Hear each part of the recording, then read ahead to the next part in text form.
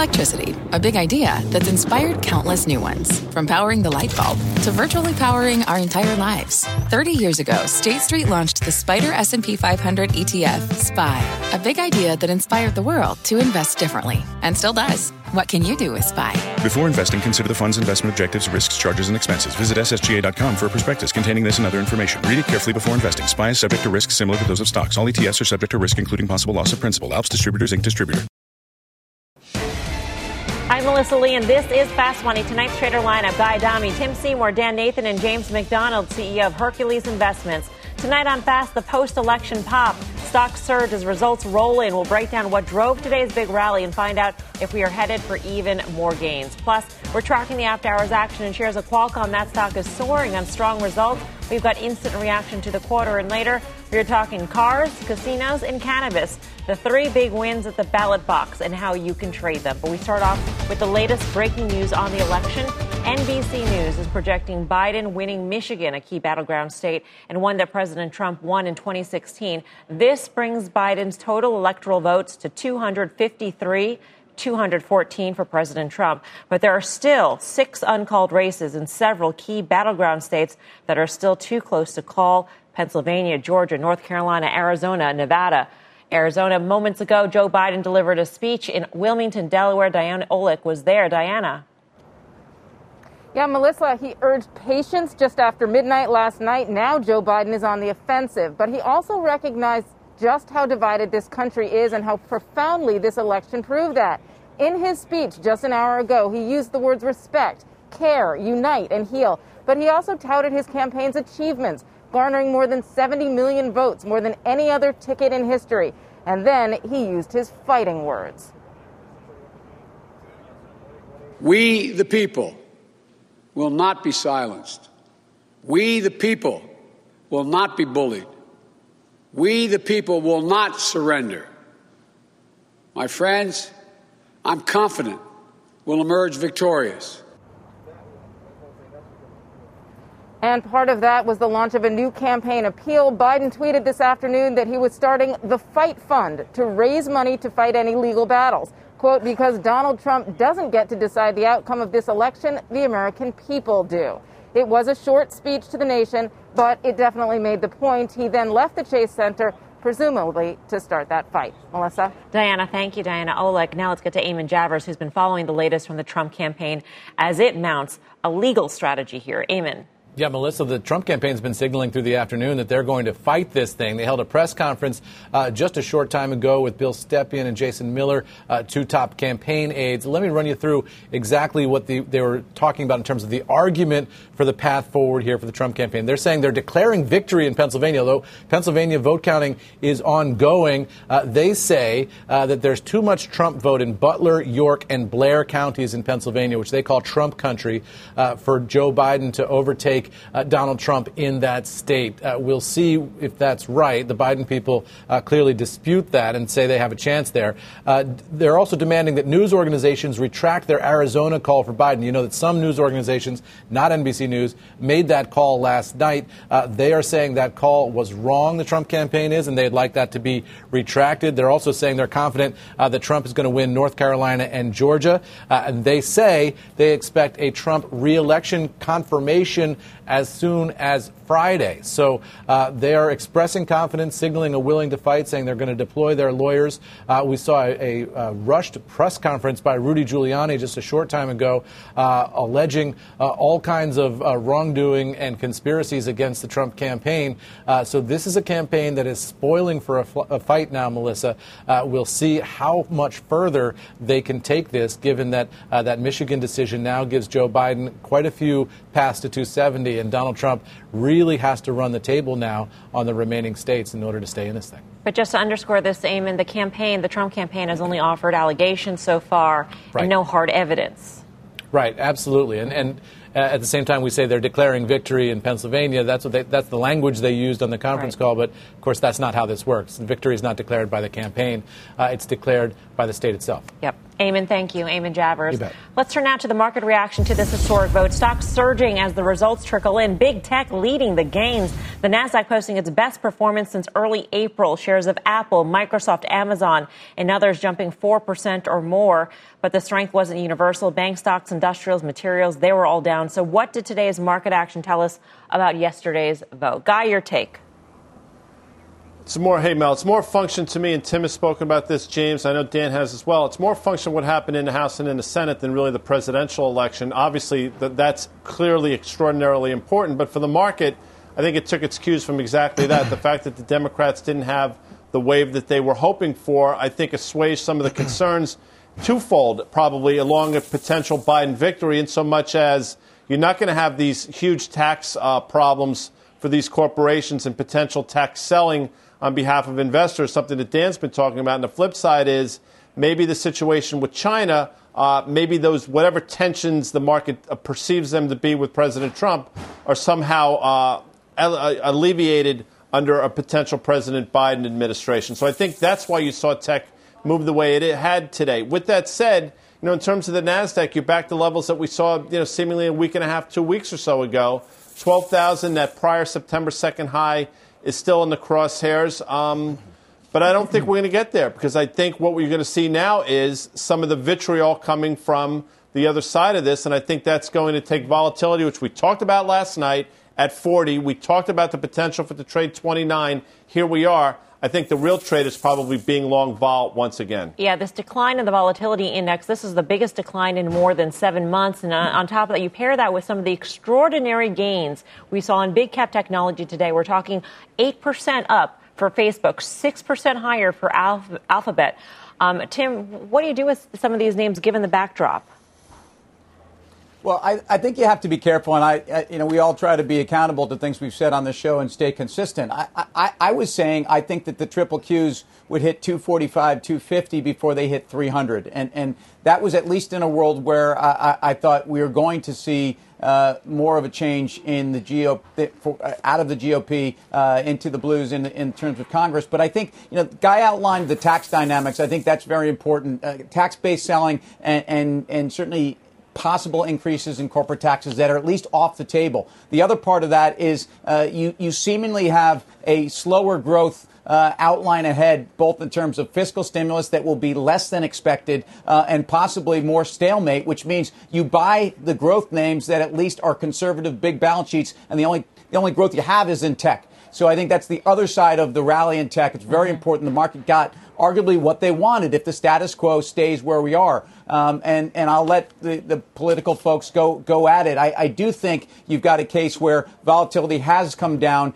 We've had such a great rally, 7.5% on the NASDAQ, effectively off of the lows from Friday. You've had 6.5% off of the lows from Thursday on the S&P. And yes, I think it's only, we said last night that the only certainty was uncertainty. The market actually was, as always, seems to be the one place that was getting the overall dynamics of the politics right. And the market got some sense that, okay, we probably won't know. We'll have a good sense as we come in. But I do think it's going to get a little wilder ahead. And after a very big rally, I don't think you need to chase this. I also don't think that there's anything in terms of macro that's going to change the dynamic for the market in the short to medium term. I have a question, though, about what we've seen in technology and some of the other sectors, Dan, and that is if this is the Goldilocks scenario, that you've got a Democratic president who's going to be tough on the pandemic, checked by a Republican Senate and a weakened Democratic stronghold in the House, then why is it only that technology is rallied? Why wouldn't we see more of a reaction in some of the reopening trades? Why wouldn't it be more broad-based? Unless you think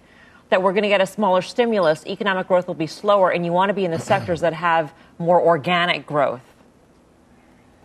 Yeah, I think that's a big part of it, Mel, and I think Tim just kind of spoke to that a little bit, and we're going to get Jerome Powell tomorrow, and I think that he's going to be a little disappointed here. I think he was looking for a little help. He was trying to pass the baton to Treasury and to Congress, and I think that a Biden administration with a blue Senate majority was kind of already willing and able to accept that baton and go forward. So to me, I think what's going on, when you see rates, the 10-year Treasury reverse the way that it did today in front of that Fed meeting, and then you see the names surging like you did. This is, again, this may be a very tough slog, a slow growth environment. We may have a consumer that is really stretched heading into the holiday season with not a whole heck of a lot of help right as this virus is surging again. So what do the mitigation, efforts look like, and what do they do to our economy in the meantime? So where do you go? You go back into the big tech here. So, I'm really keyed on what Powell has to say tomorrow. And if that is going to cause some volatility in the market, I do not love the way we closed here. We gapped up 2%. At one point, we were up 3 and change percent, closed, a percent or so off the highs. I feel like we're probably ready after a peak to trough or a low on Friday, up 7% at the highs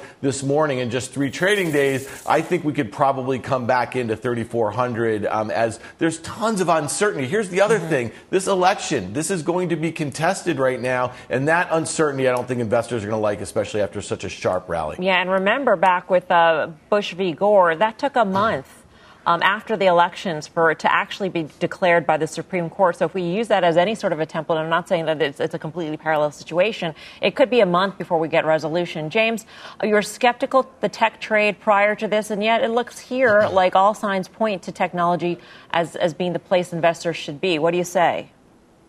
It's incredibly important that we put our thinking caps on and look at all the conversations we're having about risk and look at history to teach us something. Tech is going to come down. 73% of the gains in this market since March have come from the top 10 holdings in the NASDAQ 100. The average price earnings ratio in the NASDAQ 100 is at 35. The top 10 are 134. We're at all-time highs of GDP to tech market cap, higher than we were just before the dot-com bubble. We've got unprecedented risk, political risk, tax risk, regulatory risk, geopolitical risk, and we are overvalued. This market's coming down. We are putting defensive positions on in tech. Things that lead us the highest up come down fastest, and we're putting our focus on VolQ because it's the VIX for the NASDAQ 100. All of my predecessors in this conversation have mentioned volatility. It's at a cheap level right now. We really like VolQ here to protect the profits that have been generated from this sector. Yeah, and remember, that's the new product, the volatility index for the NASDAQ. But, James, you mentioned regulatory and taxes. Don't those concerns abate with the power structure it looks like we will have in Washington now? Well, you have to understand, even though the power structure is less unfriendly to China, we're not going to hear the China virus anymore. We had stalemates going into 2020, and these tensions are present, especially around Apple, especially around NVIDIA, especially around Tesla. And let me point this out. China has something called a 5-year plan. We all know about it. When 5-year plans emphasize specific industries, those industries see a lift of 150% on average in industrial production, employment, and investment. Their plan for the next 5 years involves energy and 5G. And so they're at the center point of what's going to be probably the hottest commodity. And I don't think that the risk is lower with Biden. I think it increases because there's more stakes. All right, let's get more reaction to today's move higher in the markets. Joining us is Tony Dwyer, the Chief Market Strategist at Canaccord Genuity. Tony, great to have you with us. Great to be with you, Mel. What's your interpretation of this rally? So I think it's just a reversal of what we saw in the prior 2 days. Like, for example, I was looking before we came on, I was looking at the BKX, which is the KBW Bank Stock Index, which is exactly where it closed on Friday.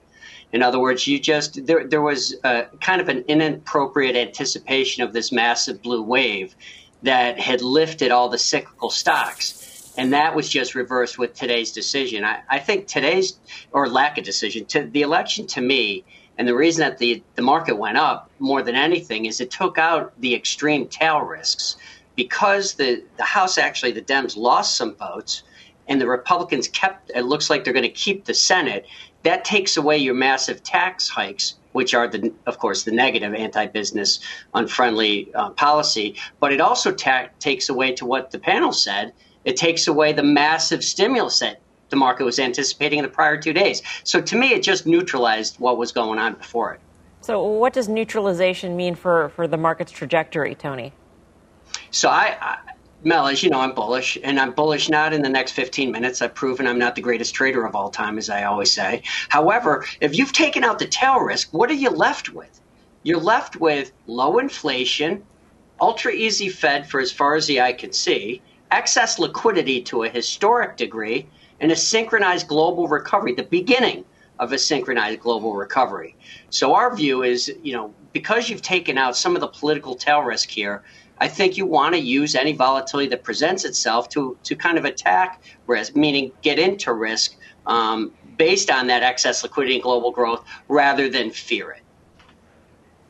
Hey, Tony, it's Tim. Thanks for joining us. So help us now with the macro, because the presumption was that the dollar was going to go lower and rates were going to go higher. What are you expecting with the dollar that even before we really started pricing in blue wave, was actually showing that it was running out of some steam? And what do you do with the rates markets? Because these industrial trades, some of these resource trades, I think are still very much in play. Oh, I think they're absolutely. Timmy, you had an inappropriate run-up 2 days before an election that was totally uncertain. The time to add risk wasn't this past Monday. It was after the rally. It was when you only had 5% of the S&P above its 10-day moving average, and the VIX spiked above 40 last Wednesday. Right, so I don't think there's any change in our outlook. We are in a weaker dollar framework over the course of the next 3 to 6 months, which means emerging cyclical small cap and commodities. Now that was consensus Monday when some people downgraded tech and upgraded cyclicals. I don't see any change there. We're going to be a little bit more volatile until we figure out who's going to be the president. But ultimately, as I wrote today, the most powerful person in Washington, D.C., it was Ben Bernanke, then it was Janet Yellen, and now it's Jerome Powell, and we're going to get his news tomorrow. So Tony, hey, it's Dan, bud. So you just mentioned the tail risk. It sounded like more of like a political sort of situation. Wouldn't you say that the other tail risk is just the second wave? We see Europe shutting down. We see that we might take more aggressive mitigation attempts here. I don't think we'll do lockdowns or anything like that. But without further fiscal stimulus, isn't the risk here that we just see a dramatic slowing in growth? And then you look back to 2019, the S&P 500 had no earnings growth, but went up 30%. This year, we're going to have negative earnings growth, significant, down, 20%. And we have a market up 7%. So what does that leave for 2021 without a major fiscal stimulus bill? Well, first, Dana, it's a great question. I think you will get fiscal stimulus, but let's look at the difference between the prior shutdown or lockdown from the COVID-19 and today. If you remember back in February, we had downgraded the market in January because there was this risk that was unidentified. You didn't even know what COVID-19 was. You didn't know what it would do to the economy, and we literally shut it down, not slowed it down, not opened up, for outdoor dining, shut it down globally. And you didn't know how the Fed was going to react. Since then, we've raised almost $1 trillion in corporate credit new issuance. Companies have extended maturities. They're borrowing. Everybody is borrowing money at historically low rates. That's what's driven the excess liquidity that can get us there. And that's the difference from that prior instance when we didn't know if there was going to be liquidity. There was no access to money, and the government forced a shutdown. Tony, always good to get your thoughts. Thank you. Thank you, Mel. Tony Dwyer, Canaccord Genuity. And I think this is sort of the conundrum that the markets have, Guy, and that is the notion that liquidity and that low rates, low inflation, all of that can offset the potential slowdown that we could see ahead for us in the economy because the stimulus package may be long in coming. It may be months before we have it. It may be smaller than we need, et cetera. And there's a pandemic, by the way, still going on. That's been the game, right? And the only time the really market's had a hiccup outside of a few events has been when the Fed has signaled that they really want to pass the baton from monetary to fiscal. The market hasn't liked that all that much. And quickly, because I think it's worth pointing out, Tony mentioned something about the huge run-up in some of these industrial names. It was either last night or Monday. The time sort of escapes me now. But Karen spoke to exactly that, if you remember, with URI. She was questioning as to why URI had rallied to the magnitude that it did. Didn't make sense to her. And then you see a name like that down, I think, $24 or $25 on a day like today. So there were a lot of weird things going on leading up to this. My concern, just sort of You want to talk about tail risk. The president has been very outspoken that if Joe Biden were to be elected, the 401ks would all be devastated. We'd be on the verge of, you pull out the other, recession, depression type thing. If the market were to rally when it becomes at some point potentially clear that there's going to be a new administration, there's some serious tail risk associated with that if you start to do the calculus in your head. That is very concerning to me. Coming up, a ballot box bonanza, the three big initiatives that sent these stocks soaring today. But first, we've got a pair of earnings alerts. We'll break down the after-hours action. Qualcomm and Mercado Libre. Stay with us. Fast Money's back right after this. Wouldn't it be great to have all your investment and retirement accounts in one place? Yahoo Finance, our sponsor today, makes it easy. I use it to put my investment account and 401k accounts into one hub and get expert tips that help me confidently manage my money. For more than 25 years, Yahoo Finance has been the brand behind every great investor. Whether you're a seasoned investor or are looking for that extra guidance, Yahoo Finance gives you all the tools and data you need in one place. They're the #1 finance destination, producing a holistic look at the financial news cycle, including breaking news, original editorial perspectives, analyst ratings, independent research, customizable charts, and so much more. Securely link your brokerage accounts for a unified view of your wealth, including 401k and other investments. A comprehensive perspective is what sets apart great investors, and it's how Yahoo Finance ensures you have the insight to look at your wealth in its entirety. For comprehensive financial news and analysis, visit the brand behind every great investor, yahoofinance.com, the #1 financial destination, yahoofinance.com. That's yahoofinance.com.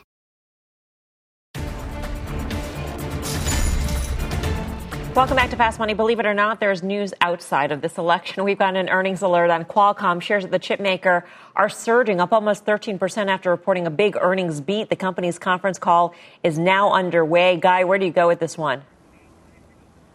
You stay with Qualcomm. I mean, I will say the 132 was a prior high, I think, a couple weeks or so ago. We're obviously significantly through that. But if you look at the quarter they just posted, not only did they report a ridiculous fourth quarter in terms of EPS and revenue, they actually gave guidance for the first quarter, and the guidance was spectacular. People will say, despite that, it's probably still expensive.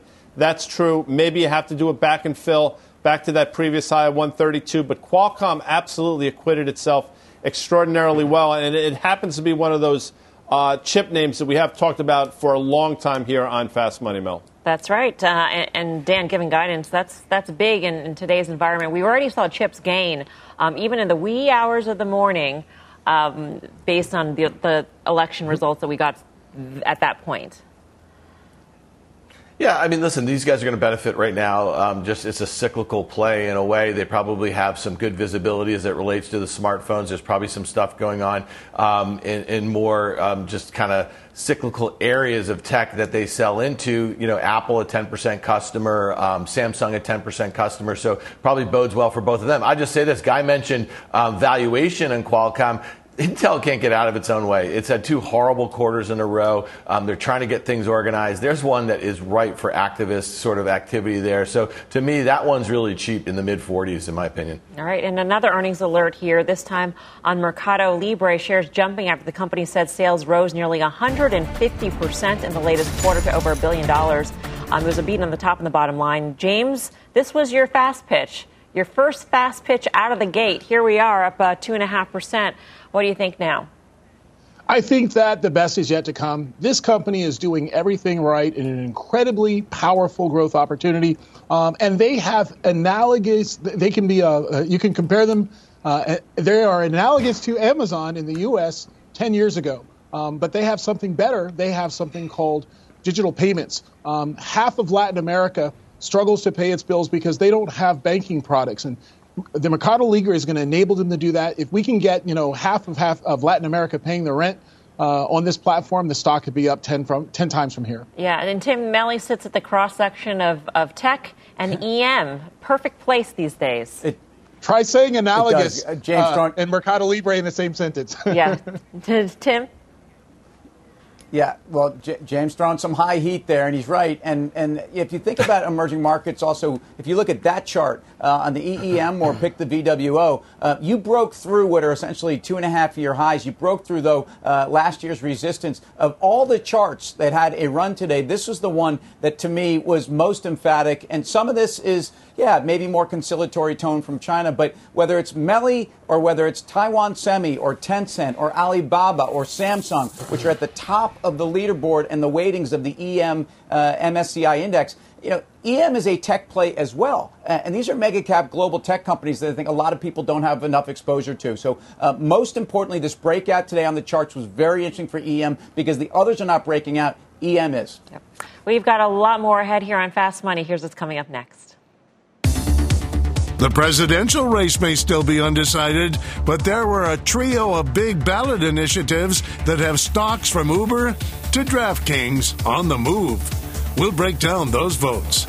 And later, even as votes are currently being counted, there are a couple of sectors that are looking well beyond the election. What options markets are expecting for big tech.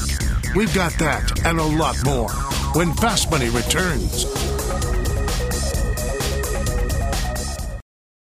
Every day, thousands of Comcast engineers and technologists put people at the heart of everything they create. Like Oluseyi, a Comcast engineer who grew up bonding with his dad over sports. This inspired him and his team to create AI Highlights technology that uses AI and machine learning to detect the major plays in a sporting event. So millions of fans have a way of catching up on their favorite sports. Learn more at ComcastCorporation.com.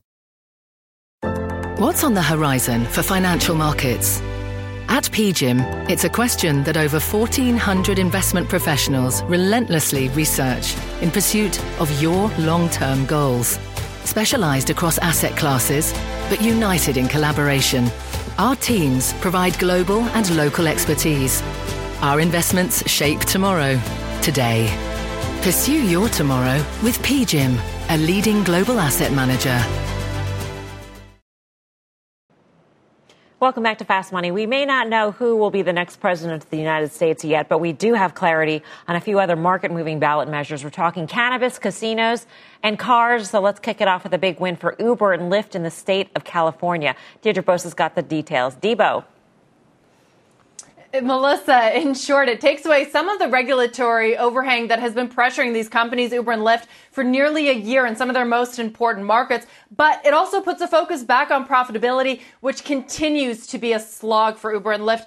Not having to reclassify drivers, though, it does avoid the biggest disruption to their business models. But costs will still rise in California because they promise some benefits and a wage floor in exchange for support. Morgan Stanley put some numbers on it. They estimate that it will have a 1% impact to Uber's 2022 EBITDA and a 10% impact to Lyft's. Most of the costs, remember guys, will be passed on to riders. If the same standards were applied nationwide, Morgan Stanley says it would impact Uber and Lyft 2022 EBITDA by 4% and 56% respectively, so a much bigger impact on Lyft. Regulatory challenges, though, I have to stress they are not over. Massachusetts is suing the companies over a driver reclassification dispute, and other states have threatened similar action. Lastly, Melissa, I would just note that even with this week's surge, Uber and Lyft remain below their IPO prices, and Uber's pivot to food delivery amid the pandemic pushes them further into an incredibly competitive and expensive field. Back over to you. Deirdre, why is there such a disparity between the impact on the full year EBITDA if it were applied nationwide, a 4% impact on Uber versus the 56% impact on Lyft? Well, because Uber is transitioning, they are perhaps more diversified, right? They are present in other countries like Europe and South and Latin America, whereas all of Lyft's business is basically North America. It's Canada and the U.S., so it would have an outsized impact. And you see that disparity, too, in California because Lyft derives more of its revenue, its gross bookings in California than it does elsewhere in the U.S. Deirdre, thank you. Deirdre Bosa.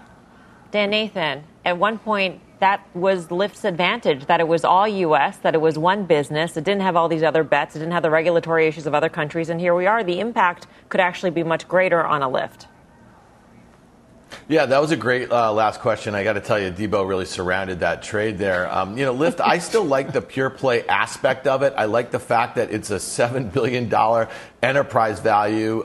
They're just losing a lot of money. So that impact is going to be far greater in the near term. I just want to bring up one chart. We have the chart since the highs post its IPO. Look what that stock just did today on that gap. At the highs this morning, it was up 50% from last week's highs. It just tells you with all that impact, there's also a lot of leverage in this name. If they can get some things right, this pandemic can end and they can start getting some traction and moving towards profitability, this thing is probably a good buy somewhere in the 20s here, especially if you can hold that downtrend. So that's something that I'm going to keep an eye on. You're not buying this because they're going to be profitable this year or next or the year after that. You're buying it because they have this market share that they're building here in North America. I also think someone's going to buy them. It's just a pretty scarce asset, and they actually have some pretty good data, and it could be something that one of these EV fleets of, whatever, come and wants to own this asset, in my opinion. Yeah, despite the potentially bigger hit to Lyft, Guy, I mean, that pop was still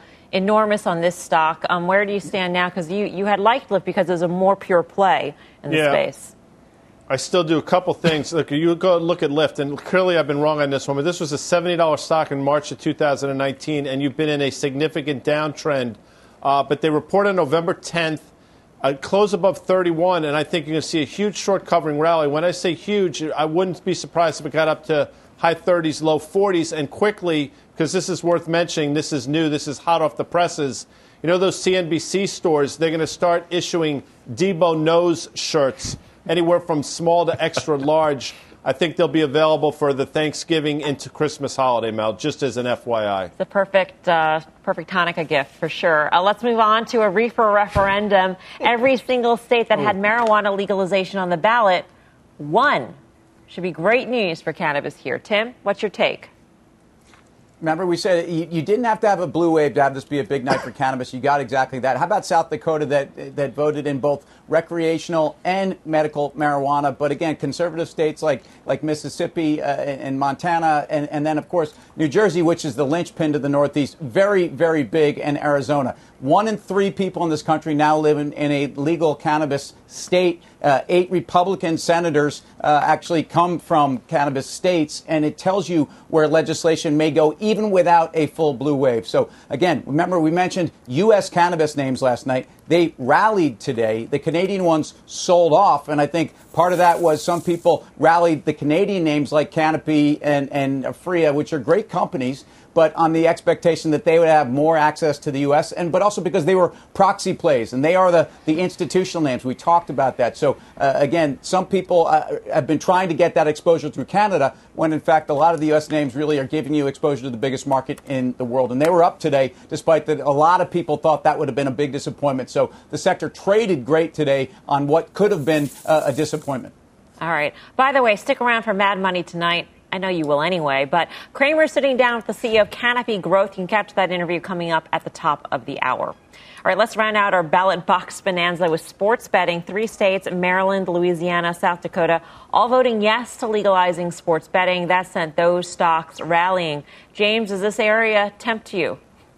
Heck yeah. Online gambling market is valued at $66 billion. It's going to be a $1 billion a month growth market. $100 billion by 2024. This is a great company, DraftKings. If you look at the top performing mid-cap and small-cap managers, they own a ton of this stock. Huge, huge upside here. This company's going to keep winning. Guy, are you as excited as James about anything? But no, sports betting I don't think anybody's as excited as... he's all fired. I love that. You need that energy. Listen, first of all, I got to say, DraftKings, we were riding right. No, you do it. Yeah. I love it. Well, you guys are just throwing the DraftKings. Listen, and Lyft and Uber. So, oh my goodness, wow. I'll apologize on the DraftKings because that secondary offering in the beginning of October, I think 32 million shares or so at $52. Obviously, I didn't see that coming, number one, and I didn't think the stock would react as poorly as it has in the wake of it. With that said, I'm with James on this one. I think people are underestimating the growth potential of these names, specifically DraftKings. And I think despite the fact that it's had a horrible run of late, I think you try to get back in the name or stay with the name. All right, coming up, the Battleground Showdown. We'll tackle what is at stake for the market with 6 states still yet to be called. And later, lights out, how yesterday's vote is dimming hopes for solar revolution? We'll trade that when Fast Money returns.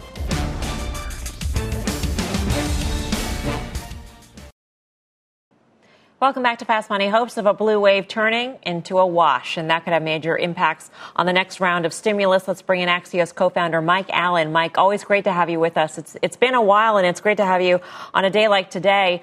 There's a lot that is still unknown, but what we do know, Mike, is that an argument could be made that the Democrats' power in Congress has been weakened. It wasn't able to flip the Senate. It lost some of the seats in the House. In all of this, despite spending boatloads of money on a lot of key races. How does this all influence the fight for a stimulus package? Yeah, if you get a Biden presidency, and we're headed there, as you know, we're not there, but Vice President is en route to 270 electoral votes. You get a Biden presidency, his agenda is really crimped by this, including a stimulus package. So you're right that not only were people surprised, it would be hard to find somebody in Washington who honestly thought that Republicans were going to keep the Senate. It would be even harder to have found someone in Washington who would say that Republicans were going to gain seats in the House. Between the two of those changes, it's going to make it really hard for him to go as ambitious as we wanted to. As we've talked here, like Joe Biden planned to go big. Like he wants to show that government can work. He wants to do a lot under a stimulus package. All that is suddenly much harder. Hey, Mike, it's Tim. Thanks for joining us. So I guess that's kind of where I'm going with this. GOP senators look very smart in terms of the chess game they played down the stretch here to this election and pulling back. What do you expect on fiscal stimulus? Let's get right to, where can we be in the fourth quarter with much of the same crew coming back in the new year? Yeah, Tim, I think that they are going to be reluctant to do a lot. The incentives to act just aren't here. You're going to have Vice President Biden out there who's going to want to get credit for a big package. So I think what you're going to start to see is the lines form for January. And Tim, I think the one thing that we need to look at, in addition to the fact the Republicans had a big night, and we talked about how their power changed, but there's a few other things from last night that in Q4, Q1 are going to make a big difference. Like one is the fact that people vastly underestimated the durability, the breadth of President Trump's appeal. Even if you wind up with a president-elect Biden, much narrower, everything last night, tighter than we thought. That's going to constrain him. But for your viewers, like it makes a real difference in understanding the country. Like we're much still more 50-50-ish than I think that we'd started to think based on media coverage, based on polls, getting toward the end. And for anyone who's trying to do business, like win office in America, like that matters. Hey, Mike, it's Dan. Listen, nobody breaks more stories out of the White House than you, Jonathan, Jim. What's the word here on how far Trump will take these lawsuits to try to overturn, the results of this election? And I'm asking it in the context, our viewers care about that because that level of uncertainty and the length of that uncertainty will start to weigh on markets. Buckle up. You say, how far will you carry it? How far you got? So I just got a text from somebody who's deploying to Nevada for a court fight. You saw a flurry of legal ballot actions filed today by the Trump campaign. Last night, the president throwing out the Supreme Court. And Axios PM, my newsletter, which is about to pop, our lead story is we talked to a lot of legal experts who say that a Bush v. Gore sequel, some people had wondered, are we going to have 2000 all over again, although instead of Florida, it'd be Pennsylvania. It doesn't look like there's the grounds for that. But that is not going to stop the president. Your viewers know just because there isn't ground for a suit doesn't mean you can't be sued. And this is the political version of that. And the president said he was going to do this time and again. The president has done, whether it's on trade, whether it's his posture with China, and now is how he's going against ballots. The president not only signals what he's going to do, he just says it, and he's going to do it. So they are going to fight this, even in places where it doesn't look close. You have the former governor of Wisconsin warning them that the recount they're wading into, very difficult with the gap that they have, but they're plunging ahead. Yeah. Mike, thank you. Always good to speak with you. Thank you for your coverage. Mike Allen of Axios, and again, his PM newsletter will hit soon. James, given all that Mike has said, it sounds like we should, in fact, brace for a smaller stimulus package, given how the landscape in Congress has changed with the assumption of a Biden presidency. Does that necessarily mean, in your view, that we are in for a slower growth environment and smaller market gains? If we study the notes from the Fed meetings and we look at the minutes and we read the level of their concern about our economy, we wouldn't be talking about anything except battening down the hatches here. A stimulus is a must to keep us from going off the cliff. Just are there guardrails on canyon roads? There's got to be guardrails to keep the integrity of our economy, and a stimulus is a must. Regardless of who's in the White House, it's going to be done, and it may not be enough. Every scenario pointed to signs of recovery here in Q4, and things are getting worse for COVID, and the implications still aren't known. And so I think that markets have to come down to reflect the slow growth of the economy and then the potential damage to the economy from COVID that we still haven't seen the full breadth of. And frankly, we want to make sure investors are okay. And so we're taking a defensive stance. As I said earlier, 73% of the gains in this market are concentrated in 10 equities on the NASDAQ 100. So it's very important for investors to be defensive. And then if things aren't as bad as they seem, we still would have seen economic contraction just based on the 12, 13-year bull market. And so we're incredibly puzzled as to why people are taking the Fed seriously, not just in its actions, but in its statements and its analysis of the risk to the economy. Coming up, infrastructure stocks on shaky ground as the election results hang in the balance. We'll break down what's got investors so bearish on these names. And later, a big bet on big tech, why options traders see new highs for the trade of the year. All that and more when Fast Money returns.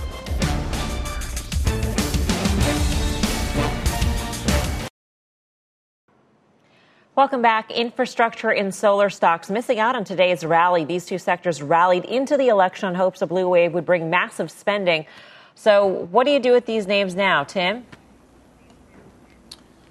On solar, I'll leave the tree hugger story to somebody. I think you have a dynamic with the infrastructure that you really have an argument that you need infrastructure either way. The size of that infrastructure bill will be smaller. Steel companies took it on the chin, but copper prices are near 2.5-year highs. And if you look at some of the supply-demand dynamics, both in the metals and mining and resource stocks, they have adjusted over the last 5 years. And that's part of the rally that you've seen even well before we had some sense of what stimulus might even have been required here. So disappointing for this trade. The expectation for a weaker dollar on higher Democratic spending and yields going higher is also part of the, I think, the reaction today. But I'm not running from this trade. I think we have to have infrastructure spending. I think a lot of these companies have very good fundamentals.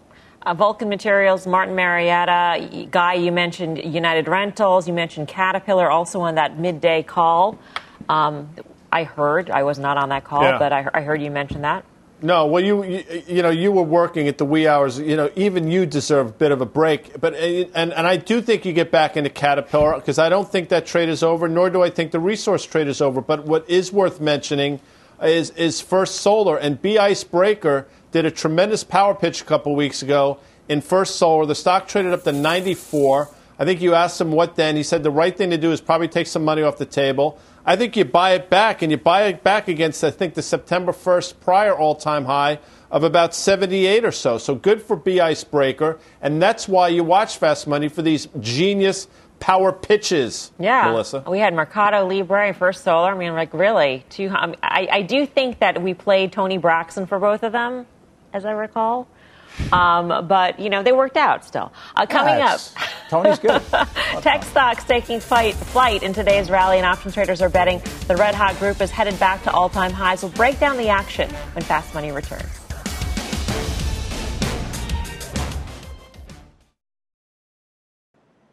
Welcome back to Fast Money. Big tech surging today. The Q's up nearly 5%, and the options market is betting we could see new all-time highs by next month. Mike Coe's got the action. Mike. Hi, Melissa. We did see above average volumes in the QQQ today, and right now the options market is still implying about a 10% move higher or lower for the NASDAQ index by the end of the year. One of the areas where we saw a lot of activity was the December 290 calls. Over 25,000 of those were trading for about $10. Buyers of those calls are obviously betting that it's going to get above 300 within the next 6 weeks or so they must be betting that it is actually going to hit some new all-time highs. This is a hedged way to make that bet. All right. Thanks for that, Mike. For more options action, full show is Friday, 5:30 p.m. Eastern Time. Up next, we've got your final trades.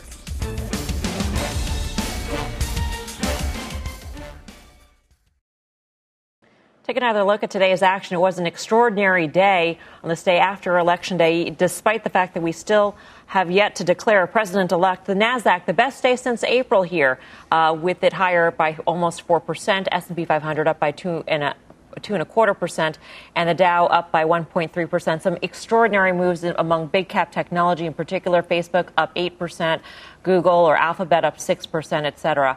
So this is something to watch going into tomorrow. Time for the final trade now. Let's go around the horn. We're going to break up the monotony and kick it off with Guy. Hey, Mums, what's that thing when it's not astronomy with the stars, it's the other thing with like astrology?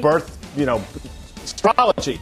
And these ones, it's the Scorpio one, it's the Scorpion, and those people tend to be, they lay in the weeds, but then they strike. And those people always scares me.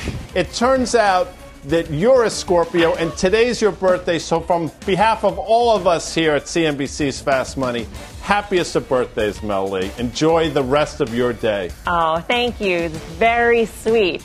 And I am ready to strike. Dan. Yeah, happy birthday, Mel. Hey, listen, if you listen to Mike Allen, he said buckle up. If you want to buckle up, you want to protect your portfolio in the near term. Guy doesn't shut up about the VIX. SPY puts just got a lot cheaper today. I think you look out to November expiration. You buy near the money SPY puts, protect your portfolio. James McDonald. I love protection, and I've got a great birthday gift for you, Belle. It's been the greatest times of our lives investing-wise, this bull market since March 09. Nothing like it. Even 2020 pandemic couldn't bring it down. But 74% of the gains are in the top 10 tech names. We've got to protect that. It's not how much you make, it's how much you keep. Vol Q acts like insurance for your portfolio. Out with the VIX, in with Vol Q. It's the VIX of tech. What every girl wants for her birthday. Tim. 10 cent, biggest name in the EEML. Happy birthday. Hope your babies baked you a cake. They're a little young for that. We'll see. Thanks for watching Fast. Mad Money starts right now. People today can spend half their lives over 50. So it's good to be financially ready for what's important to you as you get older, like a family vacation. Or starting your dream business. Welcome to Connie's Coffee. How may I help you? AARP's trusted financial tools can help you plan for whatever your future holds. That's why the younger you are, the more you need AARP. Start planning today at aarp.org/moneytools.